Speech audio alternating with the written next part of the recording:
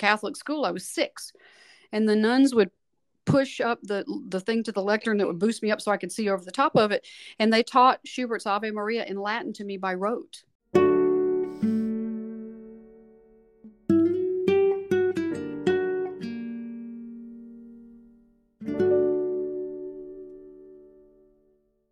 I'm so excited to have you here, Marianne. Dr. Marianne Kyle has dedicated her professional life to guiding singers and teachers in their pursuit, not only of exceptional singing, but also captivating performance. In addition to her active studio of performers, she also actively mentors over 30 teachers of voice and theater in various universities across the United States. And her students can be found on the stages of the finest opera and musical theater companies, conservatories, and training programs across the globe. Dr. Kyle is the founder of MK Studios and MK Productions, which provides private instruction and workshop training for singers and teachers. And in her spare time, she is in training to compete in extreme sports obstacle course racing. Dr. Kyle, I'm going to call you Marianne if that's okay, since you're kind of like my sister. Is that all right? That is correct. Yes, we are sisters. And please, and I will call you Megan. So, all right, Marianne, welcome to Pretty Psych. I'm so excited to have you today.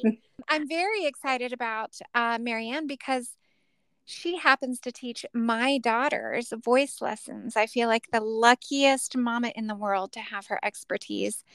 And you may be wondering, why are we having such an accomplished vocalist on Pretty Psych? Well, the reason is because whenever Marianne and I talk, we draw so many parallels between therapy and connection to God, self, and others, shalom, that whole concept of wholeness that we work toward in Mountain City Christian Counseling, and singing. Marianne is always talking to me about connecting to our bodies as we're singing, connecting to our souls as we're singing. And I happen to have a lot of singers in my practice, and I love working with artists because artists are so connected to their bodies. And that is so conducive to healing, because sometimes I can spend months or even up to a year helping a client just to connect to their body. It's a pleasure to have you here, Marianne. Thank you, Megan. Thanks for having me. Absolutely. So another fun fact is that the vibrations produced by music have been shown to calm the central nervous system's response to negative stimuli. For musicians, using somatic techniques allows the individual to truly connect to their emotions in music and even sometimes heal from traumatic memories, while becoming more aware of their bodies and their ability to self-calm while performing. And I'm going to let you take it away in a minute, but I just have to share something that happened with my oldest daughter, Mila, who studies with Dr. Kyle. Her students call her DK. But she had to do a quick audition, I don't know, a couple months ago, or maybe it wasn't that long ago. But that's correct. Mm-hmm. Yeah, she had to do a quick audition. She needed a couple of arias. Mm-hmm. Please correct me if I... She's a couple of classical songs. Okay, thank you. Perfect. I do not need to get in over my head here. Okay. One of the songs that she chose with your guidance was a Samuel Barber song that I sang to my children growing up. And Mila said, this is perfect because it's giving me the emotional connection of my mom holding me and singing this song to me all through my childhood. And she did a beautiful job because she was able to tap into those emotions, and you helped her to do that. Thank you. She was, but she was also a very willing vessel to go that direction, because so many of these performers really are so consumed by their vocal technique that they don't allow themselves to go to that point where they can honestly connect to a piece. And so it takes a good deal of bravery and honesty to be able to access that. Right.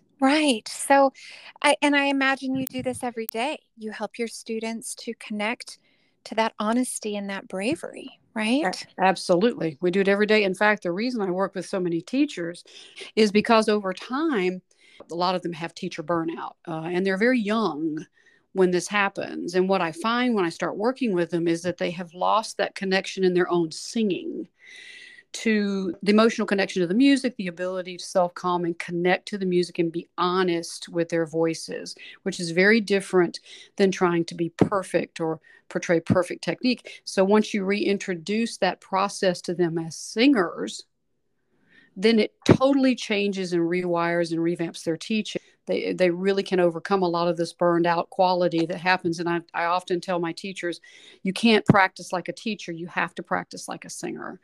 But that's kind of my greatest joy, is helping people honestly reconnect to the music through their voices. So beautiful. And you know me well enough to know that I was a singer. Mm-hmm. That's correct. Yeah. And a pianist and a dancer. You did everything. It's been a very long time, but I ended up with my undergraduate degree in vocal performance. Mm-hmm. And I had a childhood of just being frozen when it came to singing because I knew I wasn't doing it right. Whenever I would sing, it would be criticized, and being criticized with singing felt very different than being criticized with piano. And as you and I have talked before, the piano is an instrument unto itself, but your voice is your body's instrument. You are absolutely correct. In fact, if we just talk about, and I'm sure we'll talk about this at some point, the sympathetic nervous system and the parasympathetic, the sympathetic being, of course, the fight or flight response system, and the parasympathetic being responsible for calming, and a lot of bodily functions governed by the parasympathetic. And a lot of that is affected and impacted by the vagus nerve. The interesting thing about the vagus nerve is it runs right through your vocal folds, your vocal cords, as they used to call them.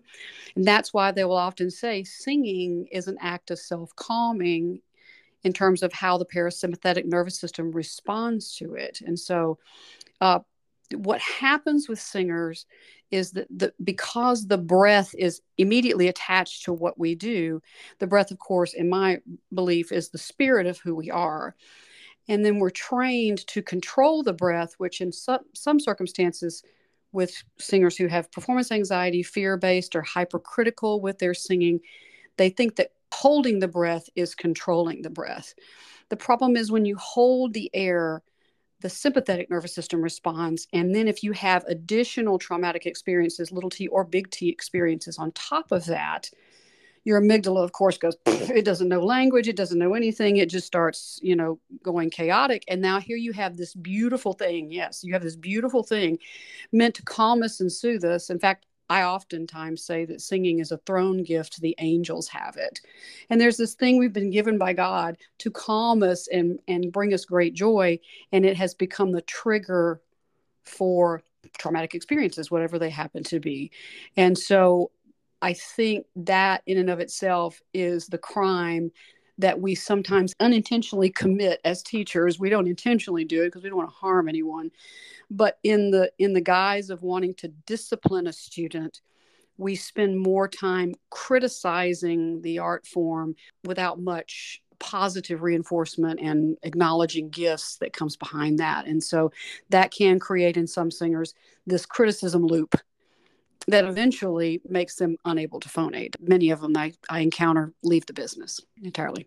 Wow. Okay. I love this throne gift. Oh my goodness. That is so beautiful, Marianne. And this is all making sense. And we talk a lot about polyvagal theory, again, in trauma therapy. So our nervous system and the regulation of our nervous system are important components in our being able to cope with triggers, traumatic experiences. And you're basically saying that singing can be a mad skill, releasing positive chemicals, right, in our brain and bring healing. Now, I'm going to bring in something personal. I started studying voice after my parents were killed in a car accident in 1998. Studying voice and singing for 2 years became the most healing activity I ever could have done in my life. And it was not something that I did purposefully. I sort of fell into it when I was auditioning for a choir. And it ended up being the best thing for me. Now, tell me, do you have to be a beautiful singer, a gifted singer in order to find healing in this modality? No, absolutely not. In fact, if you read a lot of studies, they will say that singing, humming, anything like that, regardless of your ability, still has the same effect on the vagus nerve in terms of how the parasympathetic nervous system responds. And so it, regardless of that, the pathway the vagus nerve runs through that brings about that particular calming situation. And so you don't have to be accomplished. In fact, I have a dear friend who, bless it, is tone deaf. I mean, he can't match pitch to save his life, but he's always humming. And he has complex PTSD. And I'm always listening to him humming and whistling. And I know that that's a source that really calms him down. I can see that in him. Amazing. You're so brilliant. Thank you. Well, bless you. Thank you. So how do you help a student then to overcome what we would call performance anxiety and be able to be honest with their bodies and perform and find that place, which we would say your ventral vagal place, where you have a voice, where you have expression, where you're able to be heard, where you're socially engaged? How do you move a student from that place of maybe freezing or being activated into the sweet spot? Well, it's interesting because I teach what I would call acoustic singing, which means that I guide a student to learn to feel the voice physically more than they listen to the voice orally. I deal with 3 learning modalities: oral, visual, and what I call tactile, which is feeling. I know that if I can teach them to feel the qualities of the voice, which are vibration centric, and where those vibrations are located, if I can teach them to feel the voice, then I know that the critical ear oral learning modality will tend to calm down. Then if they're visually oriented, I can then get them to respond to visual cues that then enhances what they feel in terms of the tactile sense. Those 2 modalities I have seen over years and years of teaching. When I have a student who's visual, who learns to feel something in their instrument that they can identify as safe first, and musical and creative second. I'll explain that safety thing in a minute. Then I know that the ear will tend to calm down in its response to the brain. This is kind of technical, but here's the deal. When the ear is in charge, it is trying to communicate to a portion of the brain in the neocortex that only understands frequencies. So the tonal center in the brain doesn't understand placement. It doesn't understand shape. It doesn't understand any of that. It only understands frequencies. And here's the ear going, this is not right. It's not the right color. It's not the right place. So the ear is trying to talk to the brain, and the brain goes, I do not understand. And that's when the sympathetic nervous system begins to respond. And it's, of course, we don't want that when they're trying to be creative. So what I do is create in them a sense of vibrations in the voice that feel safe, meaning that they feel like they're responsive and feel like they can produce it again and again without having to think too many thoughts. I know when I teach them how to feel those vibrations, the parasympathetic nervous system takes over. And then what I can begin to do, once that response system is lowered, then I can introduce them to other things that they become aware of in the music, things that's already written in the music, that's emotional, that they don't have to enhance, they just have to respond to it. And so that's one of the things that I do, is teach them first to feel the voice and to visualize more than to listen, because I know how the brain responds to that sort of thing. The second thing that I use is a lot of breathing techniques that are self-calming. So we know that when you exhale longer than when you inhale, so I use 4-6 or 4-8 ratio breath. I know that when they exhale longer than when they inhale, that cues the parasympathetic nervous system, brings it in gear. We use that a lot in therapy. Yes. To self-calm. And so the interesting thing about this practice of teaching them to feel the vibrations of the voice and where those are, to recognize those as safe and creative, and to use the breath itself to self-calm, then ushers them into, sometimes unknowingly, a theta state in the brain. And Cool. we can talk more about theta in a minute, but basically to stay on topic with this particular question, what I'm teaching them to do is do something very athletic with the voice, yet all the while it's happening, they're very calm and very present. If they are calm and present, they then can respond to the music emotionally rather than think about performing the music. I talk to my students constantly. We don't perform, we have to learn to be in the music. That's fulfilling. So fulfilling. And I have seen you perform and I have watched you do this. I have so many thoughts right now. One of one of them is when you perform, Marianne, you are connected to the people who are watching you.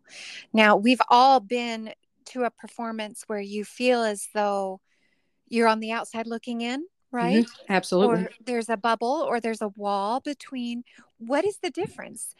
Yeah, I can tell you, and I'm just, I'm such a nerd right now for how the brain works with the body in terms of performance and self-calming and all of this, because this is so much of my own journey. I've had a lot of experiences over the last 10 years that have been some little T traumas, some big T traumas. But basically, I have always come back to singing, and therapy and a lot of other things have been crucial in my recovery, understanding how I behave and why I make the choices I make. But really, singing has become that thing that has helped me bring myself to center and experience the music. And so, one of the things I endeavor to do, and it has to do with this theta state, is when we practice these things that I was talking about earlier, what happens is theta is that brain state that we get into right before we go to sleep and then right as we wake up. It's not delta, it's not beta. It's where the mind is aware, but the body is calm. And I've heard people say before, I have my most brilliant thoughts at 4 a.m. That's me. I'm like, I could write a novel. Yes, exactly. Well, that is actually a brainwave called theta. And the interesting thing about theta is where a performer arrives at when they are their most creative, in touch with their bodies, and in touch with their art form. You cannot feel your music and respond to it in the environment in that moment unless you allow yourself to enter theta. Allow yourself being key. It is a self-calming practice that allows your brain to go into this state. And it does take practice for me, but it's intentional because I can now say to you that I feel connected to everyone in the room, regardless of how difficult the music is. And I just finished a show. It's still going on, but it's a tribute to Maria Callas. And there are 11 arias, opera arias in this show. No one sings 11 arias in anything. And I knew when I did it, it was going to be athletic. But in the end, once it was in my body in terms of the music, I had to allow myself to move into that theta state so that I could not just, I didn't need to perform the music. That was a totally different feeling in my body. I needed to be connected to the people in the room and aware of how the music spoke to me emotionally. So here's why that is so powerful to me. Because you allow yourself to enter into that state, experience the music, and be in the music, you are inviting every person in that room to have an experience with you. Yeah, that's correct. And there's a bit of bravery to lay down your expectations for your singing and just let it be what it is. And that's an authenticity that I think young singers desperately, all singers and teachers want, is they want to feel authentic in the art form.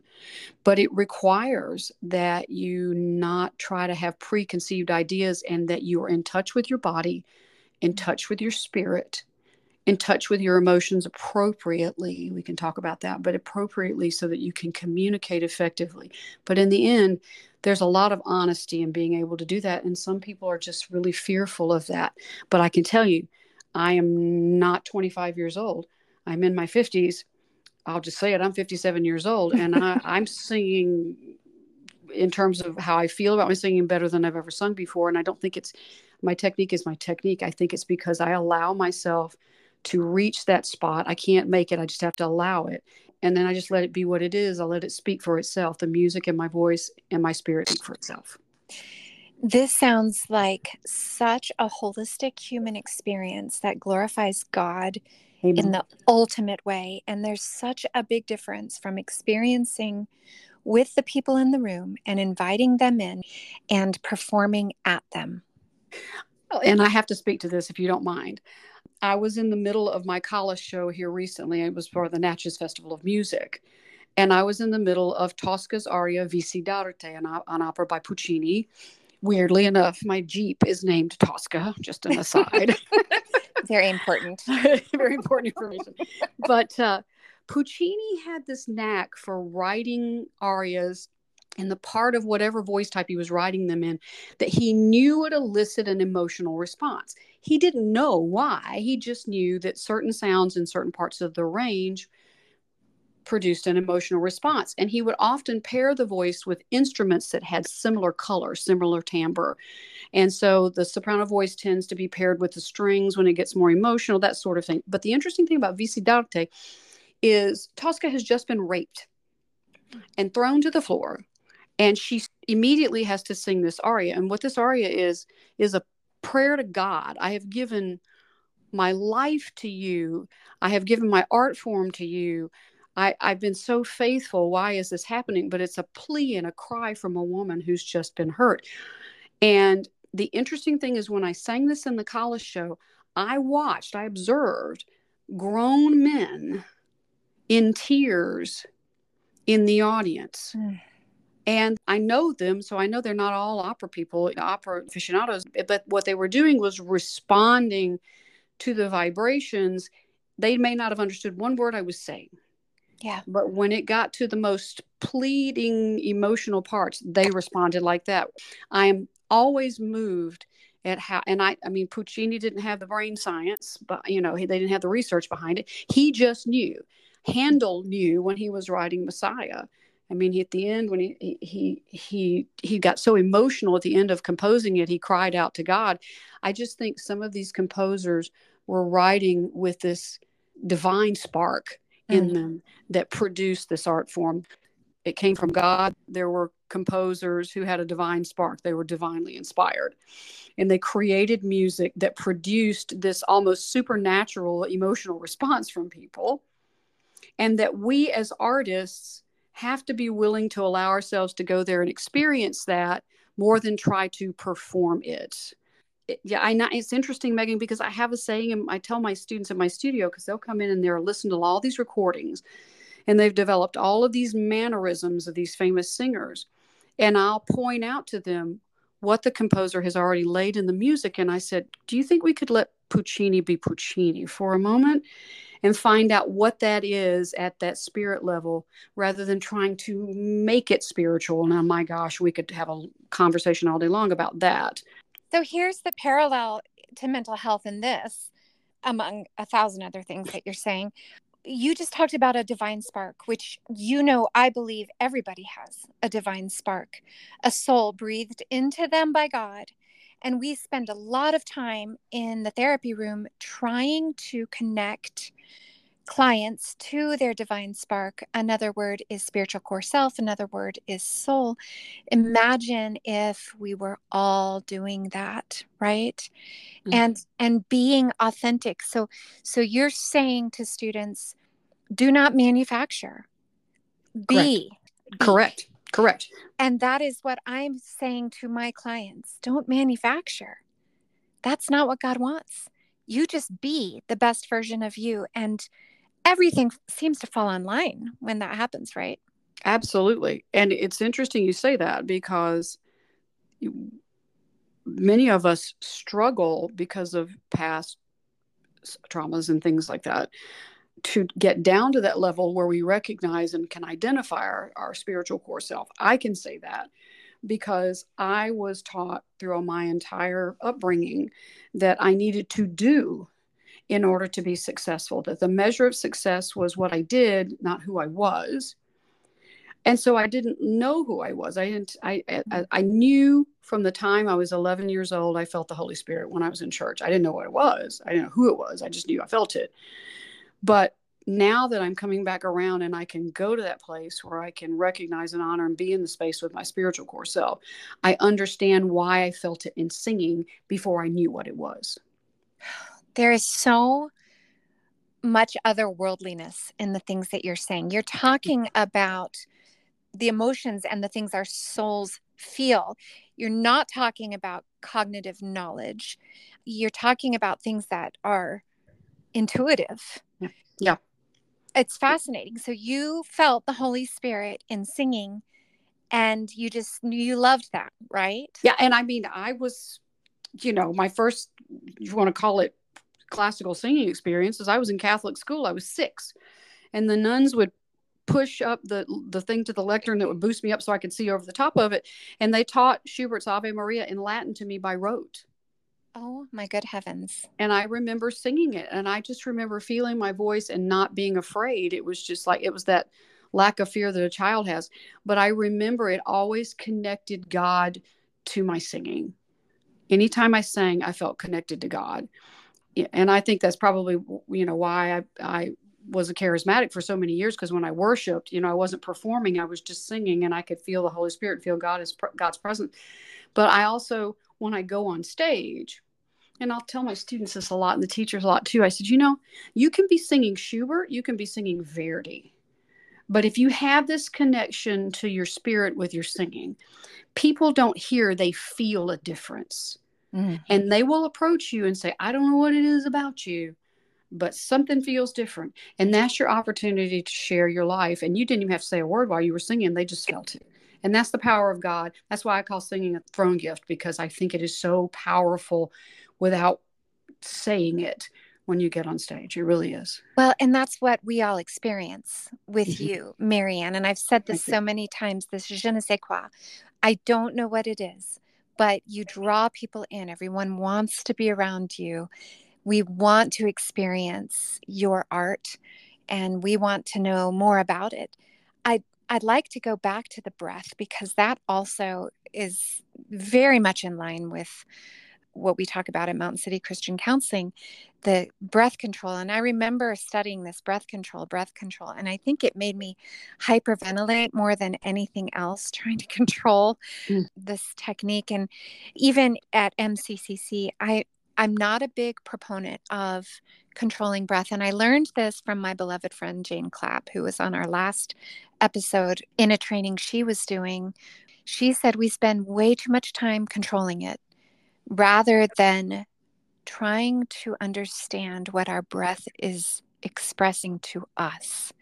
And that's when you connect that to Yahweh, to the idea that the ancient Hebrews spelled it YHWH, spelled the name of God that way because, yep, do it again. Right. Acknowledging that the breath of God, that every time they breathe in, they are saying God's name. Yahweh. Exactly. And I've heard Jane say 1,000 things have to happen for us to breathe. And yet we do it all day long, every day. It's really quite miraculous. So here's what I'm imagining in my very colorful mind right now. I'm imagining you harnessing this power of breath, the breath of God, without restraining anything, but breathing in all of that beautiful color and allowing it to move in and through your body, through your vocal cords, the vagus nerve, the whole thing, and then coming out as this gorgeous sound. Well, and there's a lot of factors to it, but for our discussion, breathing is one of those things controlled by the parasympathetic nervous system. And so when we learn to use it naturally like that and enhance it from the standpoint, I think, of not really holding it, but letting it come from a place of honest emotion. I'm going to talk about the spirit breath in a minute that I teach my students to do. But I think when we do that, the parasympathetic nervous system responds and calms. And the nice thing about calming is we often think of calming from a sleepy perspective. But when you are calm, you are aware. And when you are aware, you can communicate honestly and feel honestly and it not override the body's physical response to intense emotions. And so to jump off from that to something I use practically, I tell my students, you have, for instance, using VC Darte, the aria I was just talking about. Here's Tosca coming out of a traumatic rape experience. And she now sings the most beautiful prayer to God. And literally, there's no music. She is thrown to the floor, one note, she starts singing. And so I tell my students, if I breathe in from the standpoint of what just happened to me traumatically, what happens is the audience doesn't feel the spirit of who I am. They feel what happened to me, and they tighten up immediately, feeling that bodily. And because they do that, what Puccini has written in this prayer never can enter their body. I've seen audience members hold their breath through an entire song because the person was doing the same. They were trying to hold trauma and communicate trauma. So I use this term called spirit breath. Identify spirit breath as a spiritual trait. It's a God trait. It is not a learned trait, and it is not impacted by trauma. It's something that's their spiritual core self. Yay. Yes, it is their spiritual core self. Yep. But they have to name it. And so I often say, if you can't name that, so it's a love, mercy, one of those things. But if they don't know, then you have to say, well, what do they want most? What does the character want most? And then they can usually identify the trait there. Then I will say, when you inhale to sing, name the inhalation for the spirit trait. Don't breathe to sing, breathe in the spirit trait. And it changes the way they feel the breath. So if they identify it as love, the whole body responds differently than I'm about to sing a 12 measure phrase without breathing, or I'm going to sing based on the rape that just happened to me.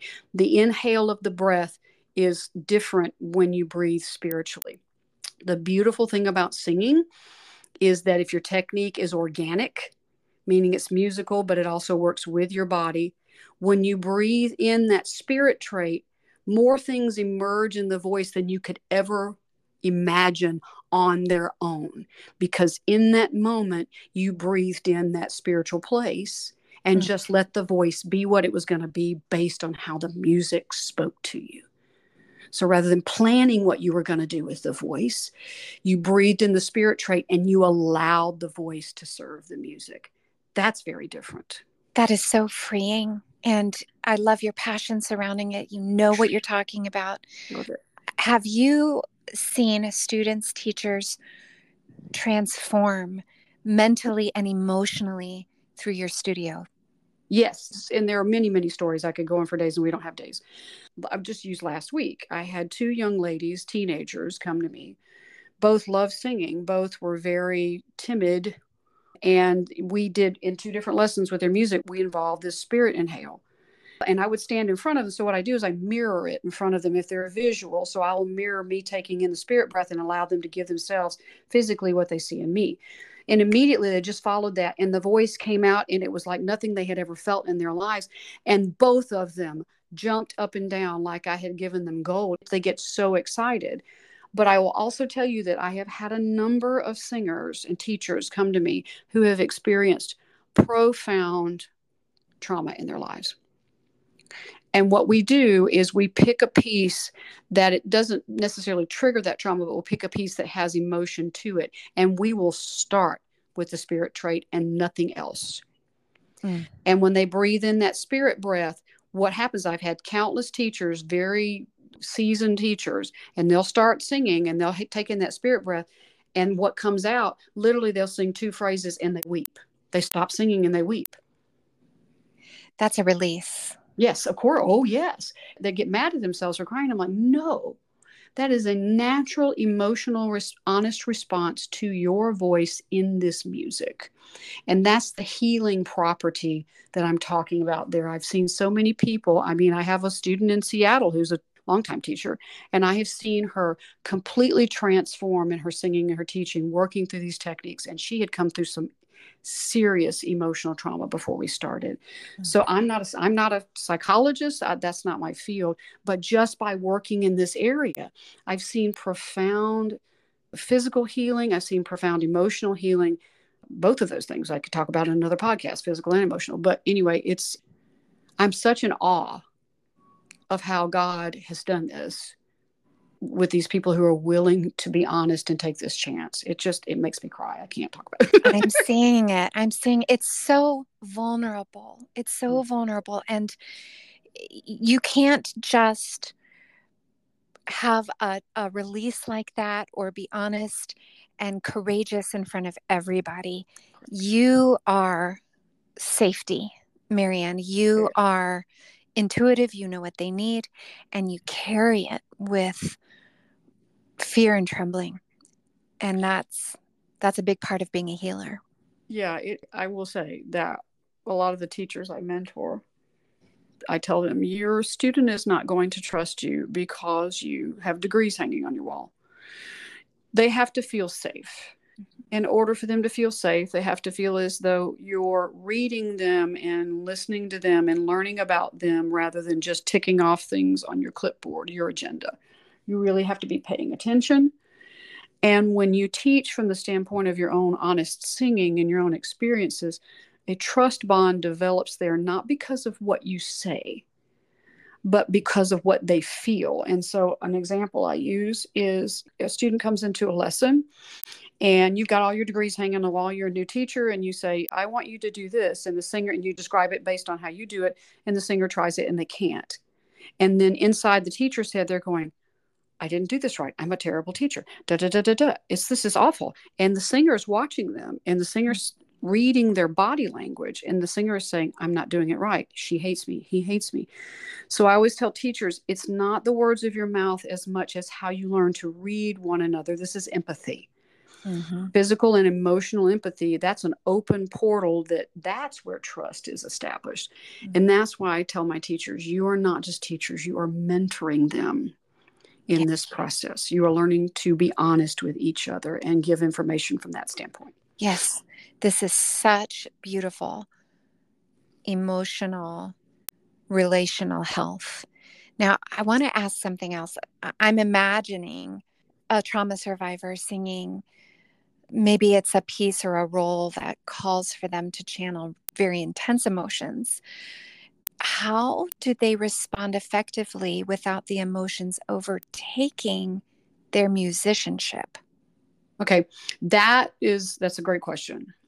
And depending on the level of trauma, what I do in teaching them performance of that role or that song or aria is I teach them when they get to a place where the text may be triggering, I make them switch completely to tactile sensory experience. So when singers sing acoustically, there's actually, I laugh, I tell my singers all the time, you're driving down the street and there's a car playing rap music and you feel the bass thumping against your chest.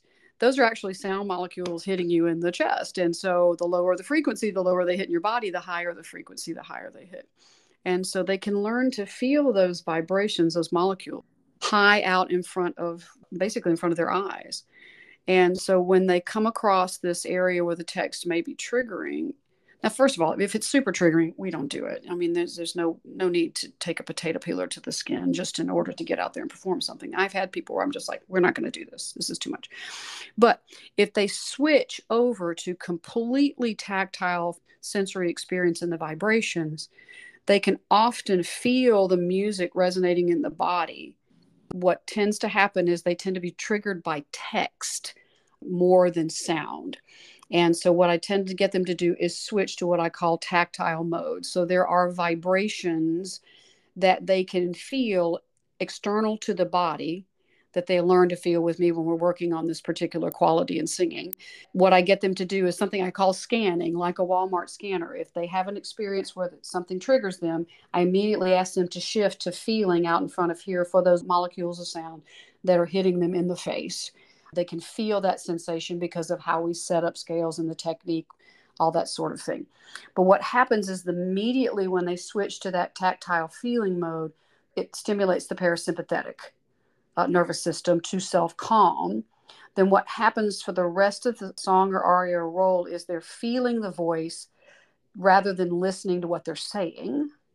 They can then respond to the music emotionally without having the specifics of the text to trigger them.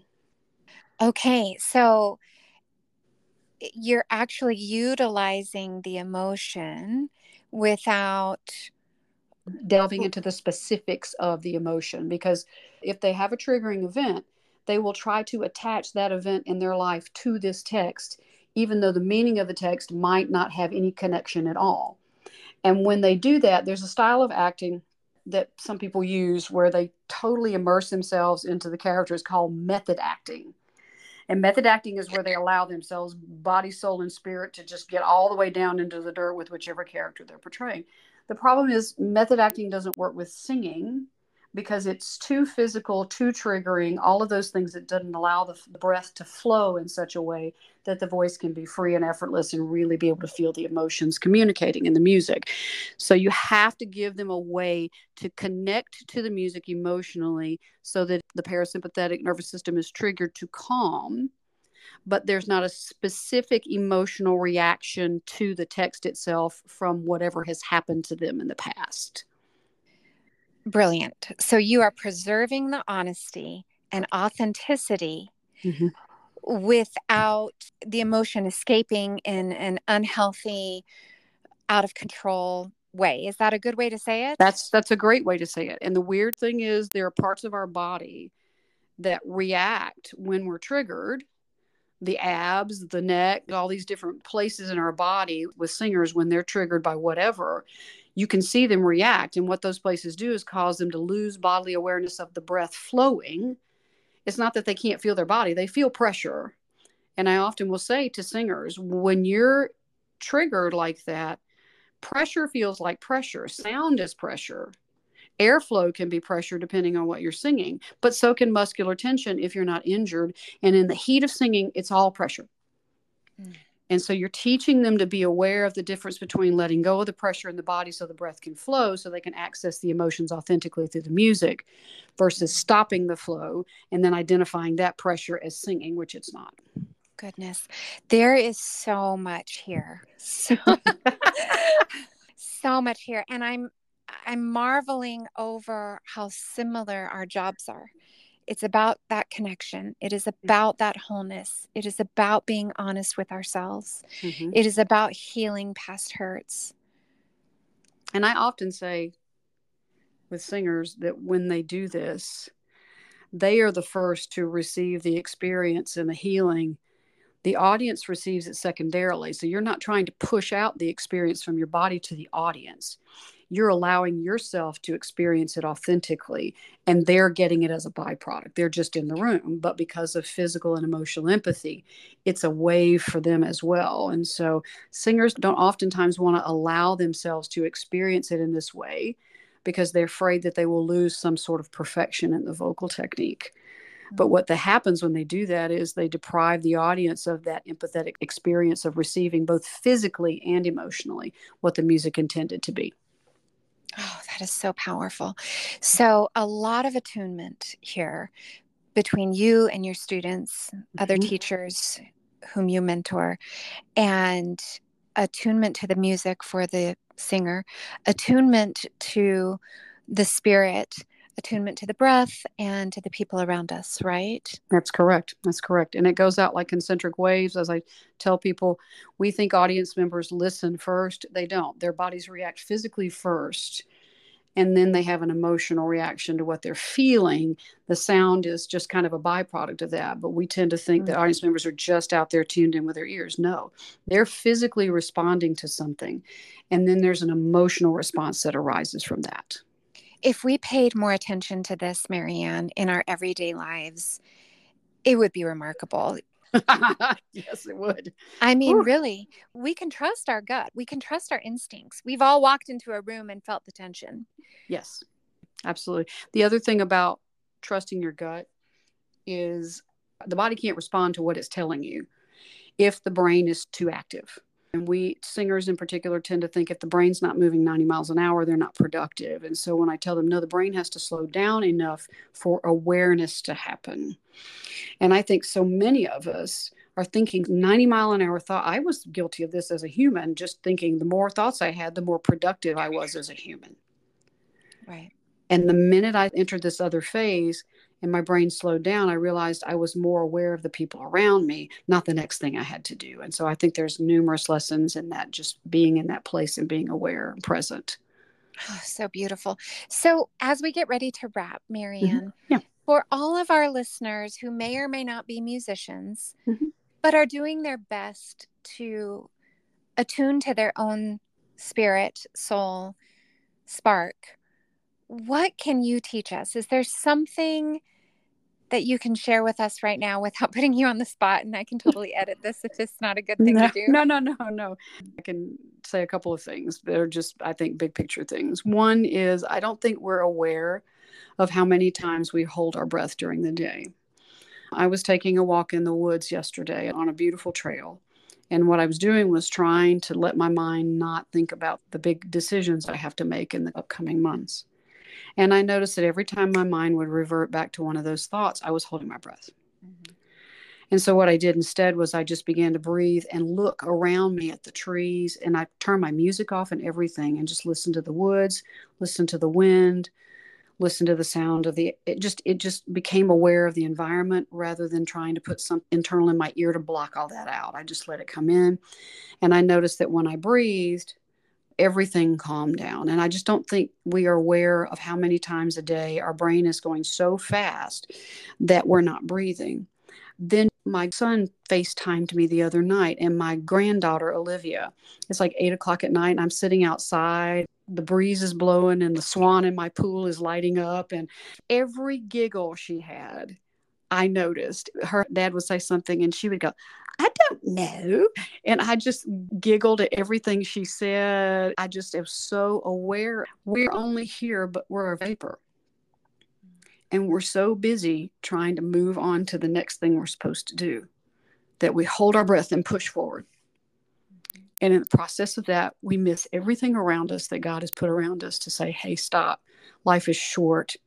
You really need to enjoy and be present in these moments. And so I always see that hashtag intentional living. And I think the breath is keenly tied to that. I think if we realized how many times we held our breath and worked to let that go, our awareness of what's around us increases. And so does, I think, our life fulfillment. Oh, Marianne, I can feel the emotion coming from you right now as you're talking about this. Yeah. Yeah.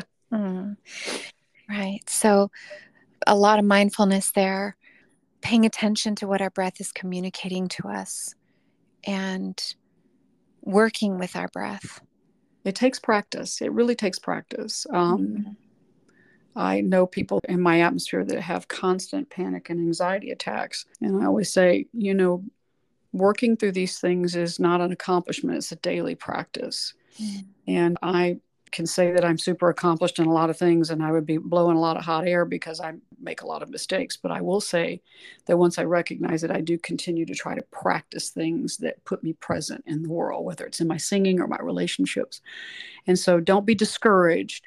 It's not a mountain to conquer. It's a practice daily and an awareness. Thank you. Mm-hmm. Thank you so much, Marianne. We are all richer for having heard your brilliance. Marianne she's coveted all over the country as a teacher and a vocalist.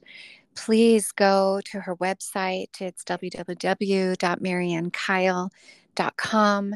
She's on Instagram and on Facebook. I will include those links along with the description. So check her out on Facebook. She's ultra inspiring in so many ways. Again, Marianne, you are an absolute gem. I've learned so much, and I just love who you are. Thank you. Thank you for being here today. And as always, we are pretty smart, pretty savvy. We are pretty psych.